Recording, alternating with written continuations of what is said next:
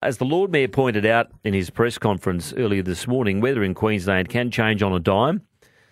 So it's important for us to all be prepared regardless, and that's what I mean. In 2022, none of us thought we were going to see the levels that we saw then in February, but you just got to be prepared for it. That's why I've called in an expert, Adam Berry. He's the Director of Synergy Solutions and a flood risk management specialist.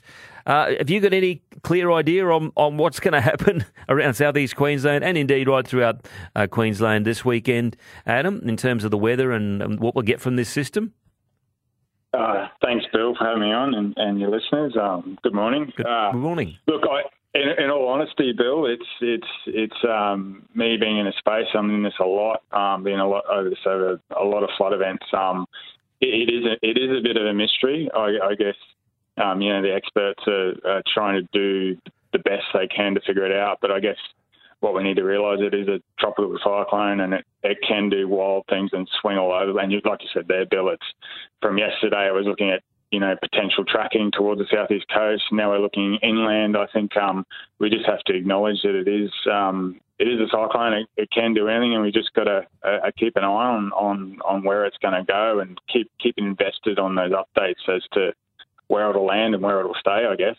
Is this one seems to be harder to track or for forecasters to pinpoint than others, though? Is there any reason for that, or am I reading that correctly? Yeah, I think so. I think it's all there's a lot of these modelling, Australian modelling, international modelling that goes into it. So yeah, definitely, it's varying every few hours. The complexities of the weather are definitely not something of my skill set, Bill. But yeah, it is a maze to work through it, and there hasn't been a lot of alignment of those multiple models over the last few days. So yeah, from looking at it from a modelling point of view, it's definitely highly variable, and I couldn't personally pinpoint on why it's doing that. Definitely the folks at the Bureau would have a better understanding than I would. How do we protect ourselves now in case we do get a bit of rain and then we do get a heavy continuous downpours as we got in 2022 if things do swing around? Yeah, I mean, it's a context discussion about what we can do long term, and I guess in the short term, Bill, isn't it? There's definitely, as your listeners were saying, there's definitely some learnings from past flood events, 2022, 2011, 1974, 1893, which was mentioned there as well. I guess we can't rest on our laurels that this type of event will look the same as those we've seen Jasper and the flooding in Lismore in 2022. Those type of flood magnitudes are well above what we experienced in the likes of 2011. So we need to kind of look past of what we've seen before and look forward to, hey, we could be experiencing much higher magnitude flood events that are widespread and much more damaging. So we sort of long-term need to prepare for that, I guess. And there's a raft of measures that you can go through about what you can do, I guess, Bill. In the short term, though, I guess, with what we've got, it's a matter of keeping an eye on those warnings. It's the community getting into, the local council's flooding portals to have an understanding of if they're at risk in those areas. Keep an eye on the flood gauges and things like that.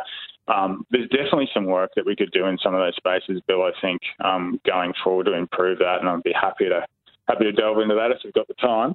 Yeah, go for it.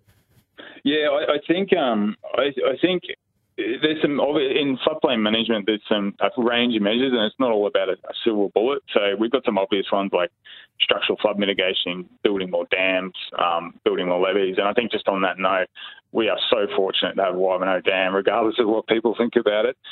Without that dam in place, Brisbane and Ipswich and all the surrounding suburbs would be in so much more trouble than what we were in 2011 and 2022. So we're very fortunate to have that. I don't think we'll see replications of those type of scales of investments anymore. Have we really learned anything from all the flood events, and are we not better insulated against it? Is it possible to do that? Mitigated against it?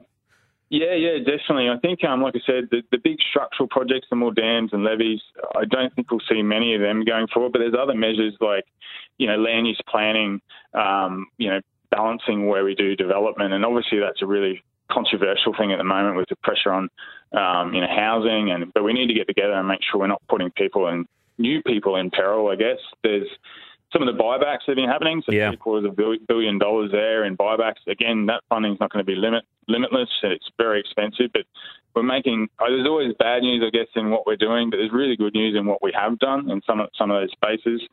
I think the areas where we're probably lacking, Bill, and what I've noticed, I guess, spending time on the ground, I've interviewed a couple hundred residents in Lismore and things like that. The things that really stand out to me are probably in the flood warning systems and how that information's communicated effectively to the public. I don't think we're doing that well. And then the links to, probably from what I've seen, the community not really aware of what their flood risk is, for one, and then secondly, what they need to do.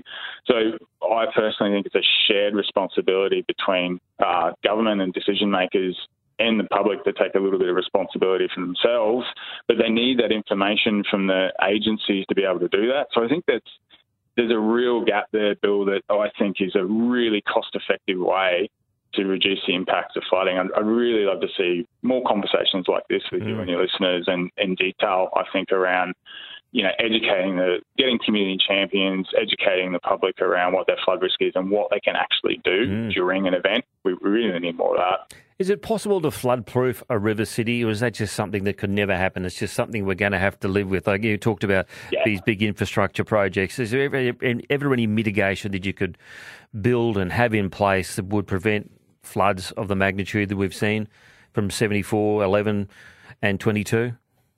Fantastic question, mate. I get that a fair bit. The answer is no, and the reason for that is there's a limit. If you look at a flood levy, there's really a limit to what you can build that levy. And you saw it in Lismore where, the levy is there and the community becomes really reliant on that levy. And when it's breached, you get all sorts of issues with people not being able to get out, and it's a bit of a surprise and things like that.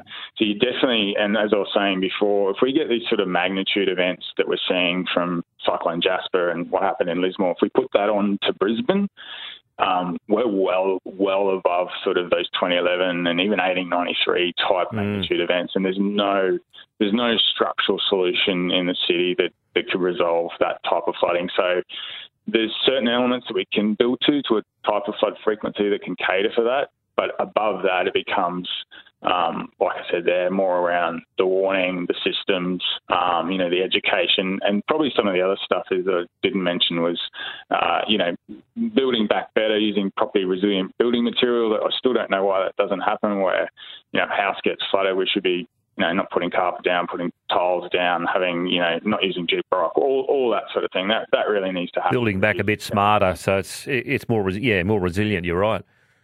Yeah. Because it's expensive to have to keep ripping up carpets and then ripping up walls and redoing things.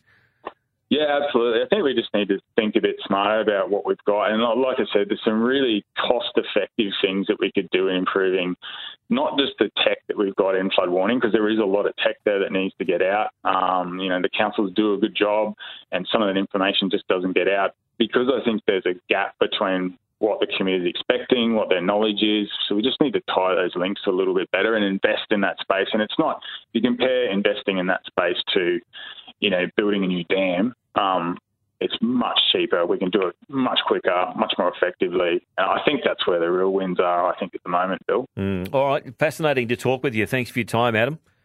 No dramas at all. Thank you. There we go. He's Synergy Solutions Flood Risk Management Specialist, Adam Berry, with his thoughts on we can't flood-proof Brisbane, but we can get a bit smarter with it when we do have to deal with these big floods that come. And let's hope we don't have any to deal with over the Australia Day long weekend and beyond, with Cyclone Kirrily set to be declared at some stage today and hit the coast up near Ayr at some time over the next couple of days.